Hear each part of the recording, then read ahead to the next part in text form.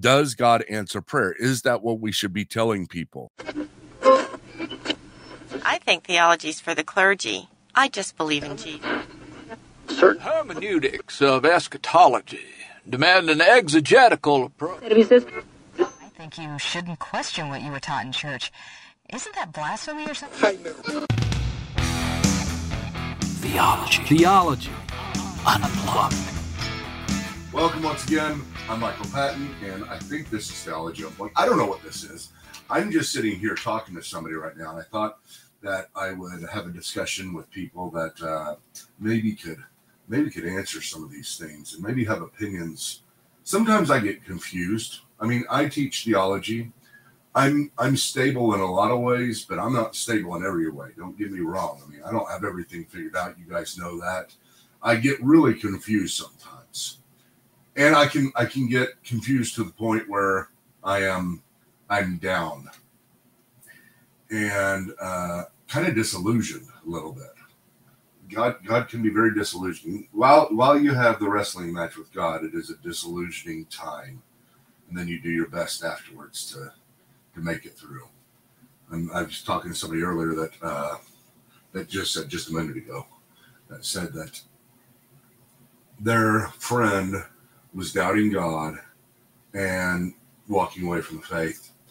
And really her primary reason came down to that she doesn't think God really answers prayers, which was interesting because that's a very real thing. People have that. I have that. I mean, golly, how do you say that God answers prayers? Does he answer prayers? I mean, seriously, does God answer prayers? Is that our worldview? And I started thinking just now about the phraseology. I don't even know right now. I'm just here thinking out loud and trying to understand about that phrase. That here's the first question: is that phrase even in the Bible that God answers prayers? And the second question is, how does God speak about this, and what does it mean? Because she says God doesn't answer prayer, and that's why she's doubting the faith. And I guess she's pretty close to leaving the faith, which is very unfortunate. There's some people that doubt and stay with God and wrestle until they get back, and then there's people that doubt and leave. That's just a fact. I don't know how you fit it into your theology. I fit it into mine the best I can, saying, if people ultimately leave the faith, they weren't Christians to begin with. They really didn't believe. I think doubting is a good thing. I think having a wrestling match with these passages is a good thing. But whenever you open the Bible and you talk about certain passages, like there's five. Let's see here. Yeah, five here. It's 5 separate passages in the Gospels that talk about Christ answering prayers. And I know you know this because it jumps out at you. It's such kind of an exciting verse when we first read it, if it were true. And it's one of those things that, how do we interpret this? The Bible is authority. The Bible doesn't err, but at the same time, it says, ask and it will be given to you. Seek and you will find. Knock and it will be open to you. That seems to be mainly about seeking God and his forgiveness and getting into his circle of grace. So yes, that's a lot easier. I'm not saying that whenever you read this for the first time, that's where you go with it, but I'm pretty sure that's where Christ is going, is that he stands at the door and knocks, and he's waiting to have fellowship with us if we're Christians. We stand at the door and knock, and he will always open it to us if we're not Christians. But Luke 11 says, so I say to you, ask and it will be given to you, seek and you will find, knock and it will be open. Once again, John 16:24, until now you have asked for nothing in my name. How about me getting my microphone? How's that? Okay, you can turn your headset down. John 16:24. Until now you've asked for nothing in my name. Ask and you will receive, so that your joy may be full. Now there we go. That's a passage that's a little bit different, a little bit harder. What does that mean? Because I've looked through. The reason why I'm sitting right here is I've looked through the Bible. And I'm not saying I've seen everything. I've read through the Bible many, many times. I'd like to think I know it pretty well, but I could be wrong. I mean, I could be way off. but I don't know of anything that says that God answers prayer. So I'm going to look and see if that phrase, doesn't mean it's not there, but I'm just going to look and see if that phrase comes up in any of my versions. So let's just put a couple key words. Answer prayer. Let's do that first. Nothing. Let's just put that word answer. Maybe it's the word answer that I'm having trouble with right now. Does God answer prayers? Because at that point, it does seem like you'll always hear from God. And I know what we normally say. We say, God sometimes says no. I understand that. But that's becoming to me, in some sense, a cliche answer as I see it from the outside. I'm not saying just because it's cliche, it's wrong. There's a lot of cliches that are right. But at the same time, I don't know that it comforts a lot of people and helps a lot of people in these positions. Does God answer prayer? Is that what we should be telling people? Okay, let me just put answers. I'm looking through Bible Works right now. So I've got,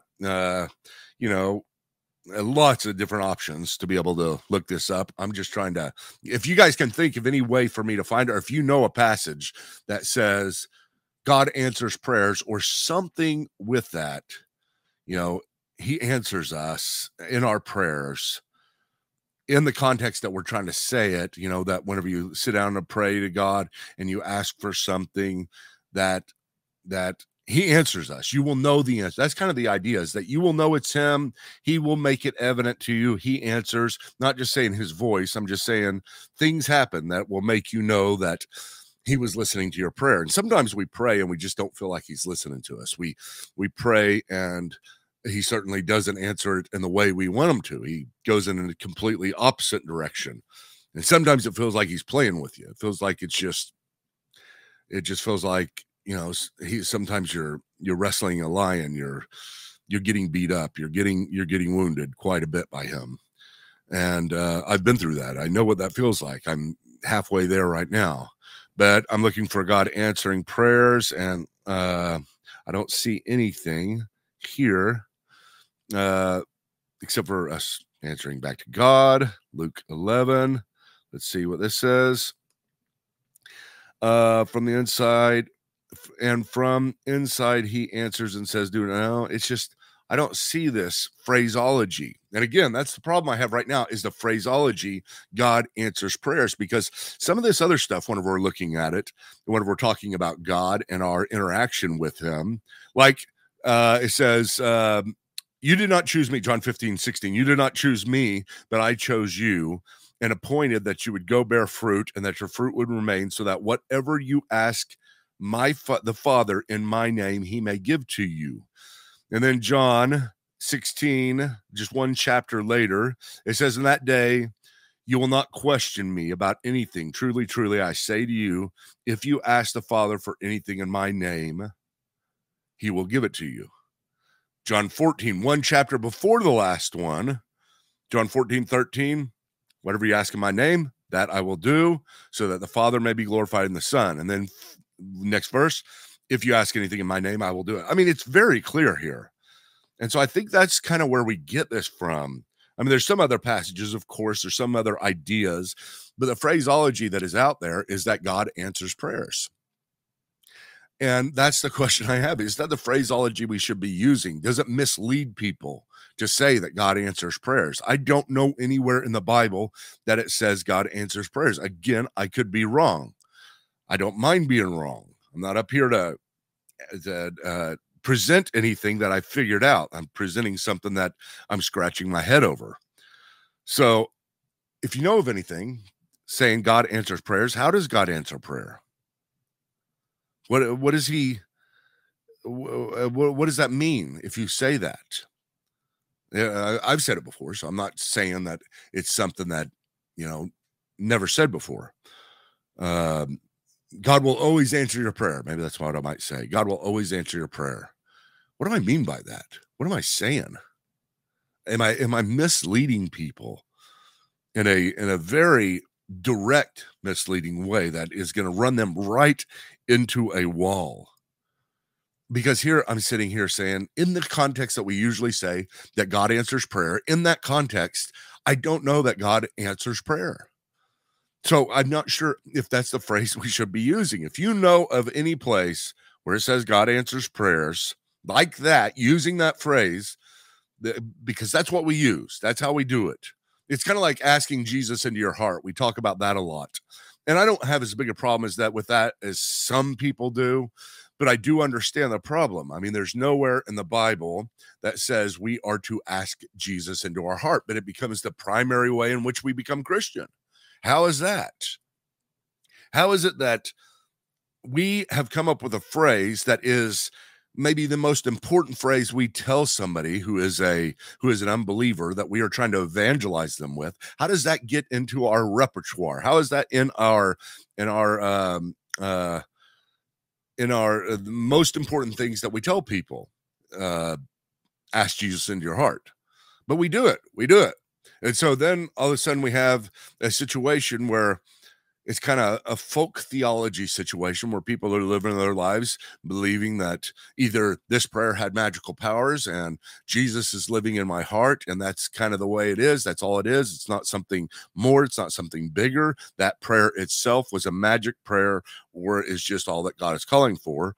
And again, I don't mind you saying, ask Jesus into your heart, as long as you're explaining everything else, and that, he not saying he actually comes into your heart. You're just making Christ. You're trusting Christ for what he did on the cross, recognizing you're a sinner and asking him into your life.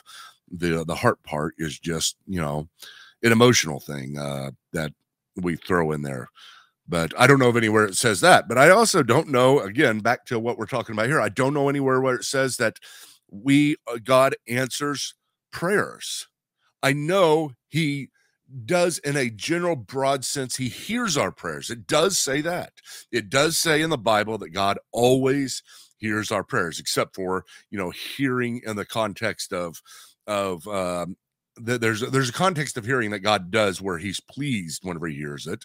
And then there's a context of hearing he does where that he's not pleased. And sometimes whenever in the Old Testament, especially, it talks about God not hearing people's prayers. It's not as if he can't hear them anymore. I mean, God hears everything. He knows everything we've ever said. So that's not the context. And so I know he hears our prayers always, but when we say he answers prayers, we're usually talking about that in the sense of saying, he will do it. He trust in the power, kind of this magic power of this prayer, as if we've got something like asking Jesus into our heart, something new in our repertoire of power that we can do. Prayer is powerful, but it's powerful because of the relationship with God that we establish. It's powerful because it changes our lives in the sense of we're having communion with the creator of the universe. We're not there to say, God, give me this, give me that, answer my prayer type thing. We're there to have communion. We're there to have relationship. We're there to do what we were built for, and be saturated in God and who he is. I mean, it's the God-shaped void in our heart. He is the only one who fills that, but I don't know of anywhere where it says God answers prayers. Whenever it says right here, these passages in John that I talked about, it says, ask anything in my name and I will do it. I understand. Here's the thing that I want to say first, is that does seem like it's saying whatever we ask that he will do. Okay. Basically, whatever, if you become a Christian, whatever you ask, Jesus will do, what God will do. And on top of that, God can do it. So it will be done. So asking it, we've all tried this. We've all done it. This is part of understanding. Last time I talked about the stage of truth. I don't know if you were able to listen to that, but our experience helps us interpret the Bible. I mean, I can tell you, I have done a million times. I remember sitting in my bedroom whenever I was a kid, asking God to move a screwdriver. I remember exactly. And I was mad. I was saying, you can do anything. Why can't you just move the screwdriver just a little bit? Then I asked him to turn the lights on and off. And I really wanted him to. And I really wanted confirmation. We've all done that. You've done that. If you haven't done that, you're very unique. Or you're not a believer. But we've all done that. We've all tried this. Okay. Lord, in Jesus' name, move this screwdriver, right? And then what do? We wait for it and wait for it. We punch the magic button. We said the magic words, abracadabra, in Jesus' name, and it didn't work. But the thing that I think that we're failing to understand, at least about these verses, is yes, they're very true. But I think the whole idea, the difference is in this, is that we don't understand what it means to come in the name of God. First of all, we gotta bring up this situation. I just talked to my sister about it, and she brought up a very good point, Christy, and she said, well, wait a minute, John the Baptist, look at him sitting in prison. I'm sure he didn't want to be there, and he probably asked to get out. He probably prayed a prayer. I'm not saying he did. I don't know. I don't think he wanted to be there, and he was very scared. I know that. And he began to question his faith. I know that. But I also know he's the greatest man that ever lived, because Jesus says that specifically. John the Baptist is the greatest man who ever lived. And here he is, while Jesus is saying that, doubting his faith. What a crazy yet wonderful thing for me. Maybe for you too, because it shows us our faith does not have to be perfect. And maybe it won't be perfect here in this life. And we're just joining the crowd. We're just joining all of the rest of us around the world, around history, who have struggled and wrestled with our faith. But here he is. He didn't get out of prison. He got his head cut off. But most importantly, and this is what Christy, my sister, said, she said, what about Jesus sitting in the garden and praying that this cup passed before him, this cup of suffering that he get? Jesus knew what was getting ready to happen to him the next day. And here he is in the garden. And let's apply this verse. You ask for anything in my name, I will do it. Well, Jesus, you couldn't even get the Father to do anything. He couldn't get rid of the plan of redemption, or alter the plan of redemption. He could not take you out of that suffering. You drank that cup, even though you asked not to drink that cup. And what a powerful thing that is. So whenever I look at that, I say, okay, wait a minute. These verses, there's something missing. There's got to be. Either they're wrong, Jesus is saying this to other people, and then a few days later, he's over there trying it out himself and it doesn't work, or we're interpreting it wrongly. Now, I'm not at all ready to say they're wrong, because there is an interpretation here that we have to look at. And I think it has to do with in my name, because he says, whatever you ask in my name, if you ask anything in my name, let's see here, whatever you ask of the Father in my name, and that day will not question me about anything. Truly I say to you, ask the Father anything in my name. So in my name has been added here, and it becomes this whole different. I'm not sure how they read it. I'm not sure how they understood it, but I think they understood it better than we do, because we don't understand the idea of coming in the name of someone. What does it mean to come in Christ's name? Maybe in the back then, you think of it this way, people would come before other people and come in the name of their kings. Prophets would come before the kings in the name of a god. So you're always, whenever you're doing things, it's the authority. It's the authority of. In my name is the authority of. The reputation, maybe even a better way to put it, but just the reputation, meaning the name. In the name resides everything that person is, and everything that person does, and everything that person plans. And it's just all of that rolled into one. It's a reputation type thing. It's a big reputation. So if you ask for anything in my reputation, if you ask for anything according to who I am, I will do it. That changes it a lot, doesn't it? It's not a magic formula at the end of a prayer in Jesus' name, or, please, Lord, turn these lights off. Okay, let's try it here. Let me do it real quick. Lord, and I'm asking, I really am asking, Lord, would you turn my lights off that are right above me? Okay, it didn't happen, right? You can see it. Okay, let's ask a different way. Lord, and I'm asking for real. I'm not just joking, okay? I'm talking to the Lord as well. Lord, if you are real, in Jesus' name, turn the lights off, please. Maybe please was the magic deal. All right, he didn't do it. So you could say, Michael, you weren't being sincere. Michael, you're not a Christian. Whatever. You can do whatever you want. But in the end, I say that I wasn't asking in his name, That was not according to who he was. That was not according to his will. So, therefore, these passages don't really say God answers prayers.